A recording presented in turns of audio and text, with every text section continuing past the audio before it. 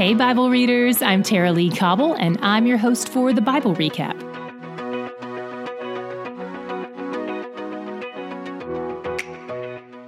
If you've ever wanted to go to Israel and you want to go with me for free, stick around after today's episode for more info on how you can win a trip.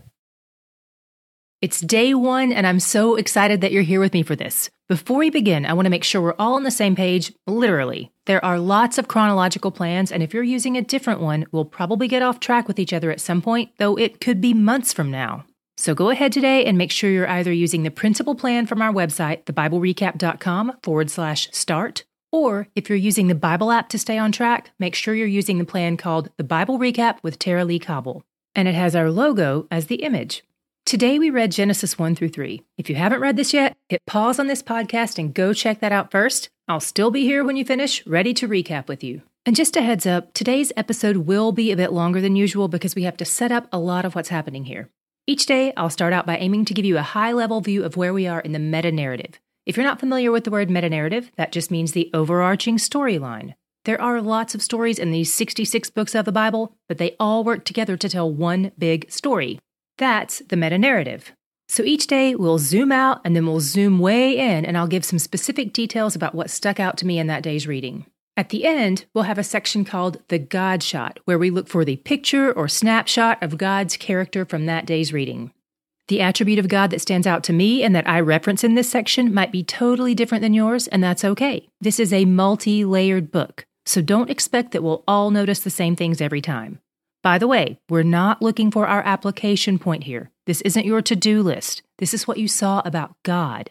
What he loves, what he hates, what he does, what motivates him to do what he does. We're looking for him. That's why we call it the God shot, not the me shot. This might be challenging at first because many of us are used to looking for ourselves in Scripture instead of God. And some days will be harder than others, but keep looking for him. He's on every page. As we start out our chronological plan, we'll be in Genesis for the first few days, then we'll pop over to the book of Job before we come back to Genesis because we're reading in the order that this happened. Anytime we start a new book, we'll recommend a short video overview to help set you up for success. If you're using our reading plan on the Bible app, those videos will appear in that app on the day we start the new book, so it's super easy to find. But if you're not using the Bible app, don't worry, we've got you covered. We'll mention them and link them on the day before we start a new book, so you can hopefully arrange to watch them before you do the next day's reading. Since today is day one, we've linked to the Genesis overview video in today's show notes. And by the way, if you don't know how to find the show notes on your particular podcast platform, try doing a web search of the name of the app plus the phrase show notes. And if your particular app doesn't have show notes, you can find all our show notes at thebiblerecap.com/links. Okay, let's get started. Today in our reading, we cover God's creation of the world and mankind as well as the fall of man. It's important to note that Genesis has historically been regarded as a book of the law. That's even how Jesus refers to it. It's not a science book or even a history book, though it does tell us a lot about history. This book is 100% true, but it isn't always 100% literal. For instance, when Jesus calls someone a dog, that doesn't mean they're a dog. You're possibly going to want to know which is which and when. When is it literal? When is it general? And when is it allegorical? If you struggle with that, I suggest getting a study Bible so you can dig into those things a bit more. All that to say, it's important to hold our scientific conclusions or opinions with an open hand, regardless of what you believe. And honestly, it's even important to hold our questions with an open hand because this book isn't necessarily here to answer them. It's here to reveal God to us. Part of today's reading is a good demonstration of that. In 1:13 through 19, we read about the 6 days of creation. Some people believe this order is accurate, but that these days were prolonged periods of time, probably lasting tens of thousands of years. This is called the day-age theory, and lots of old Earth creationists believe it. Those are people who believe God created the earth, and in the order Genesis outlines, but that it was done over a longer timeline than seems to be given here. Young Earth creationists believe God created the earth, and that the timeline given in Genesis is literal. People I love and respect are in both camps. What's clear in Scripture is that God created. None of this was an accident. With my open-handedness, I'm inclined to think that these 6 days of creation are either literal or allegorical, that they couldn't possibly be a reductive general summary. Here's why. Plants were created on day 3, and the sun was created on day 4. If the day-age theory were correct, this would mean that plants were on Earth for tens of thousands of years without sunlight, which isn't really a thing. They need that. You may think, but Tara Lee, on day 1, God said, "Let there be light." Maybe that light sustained the plants. But that was referring to something entirely different.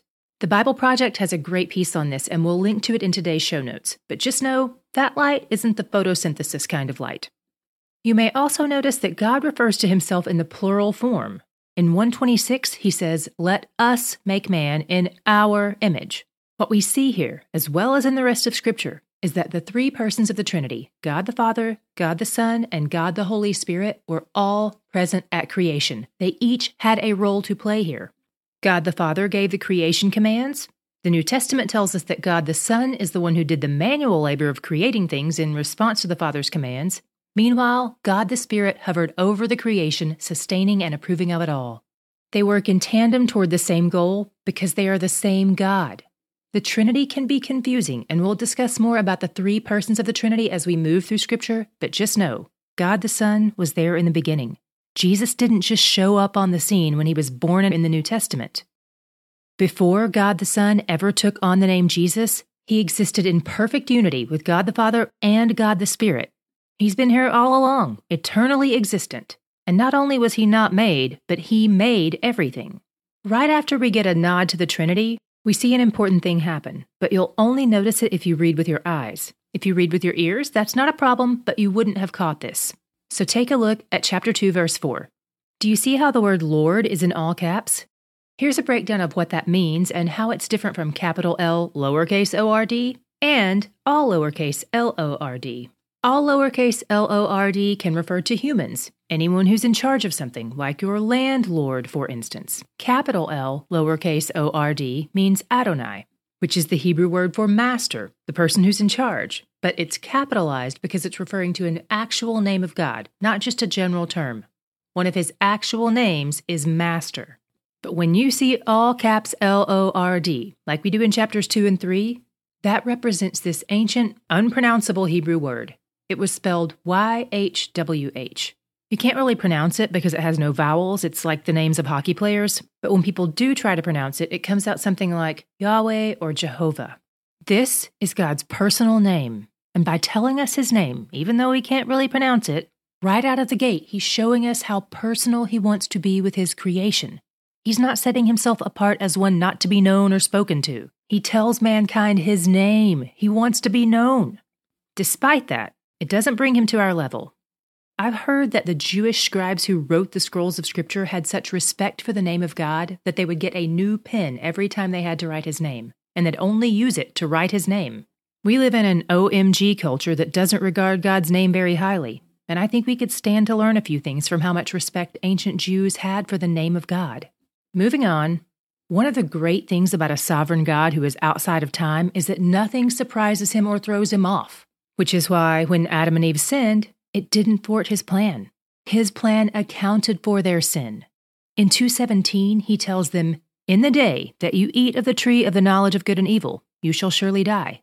He didn't say if. It implies a certainty that it will happen. When this happens, you will surely die. The rest of Scripture supports this, letting us know that God wasn't relegated to plan B after they ate the fruit. It was always part of plan A. When Eve questions God's goodness and buys the lie that he's holding out on her and decides that she would make a better God, which, by the way, that's at the heart of every sin you and I commit, that's when the fall of man happens. There's a fracture in the world, and it's still fracturing. Not only do we still believe the same lies they believed, but the curses that were pronounced over them still resonate in our world today. In 3:16, the curse says Eve's desire would be to control and rule over Adam. We still see this tension today. Women tend toward control, and men tend toward passivity.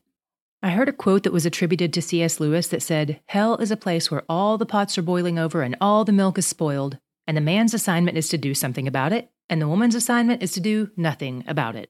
Obviously, that's not true. It's just an illustration pointing out the fallen nature affecting both genders equally. But here's what I love about God, and here's where I saw my God shot for today. Not only is he the creator, we see that. Not only is he Lord over everything, we see that too. Not only does he decide to get personal with mankind, but in addition to his lordship and his perfection and his strength, he's also merciful. In 2:17, he said they would die if they ate the fruit, but he let them live. He didn't strike them down on the spot.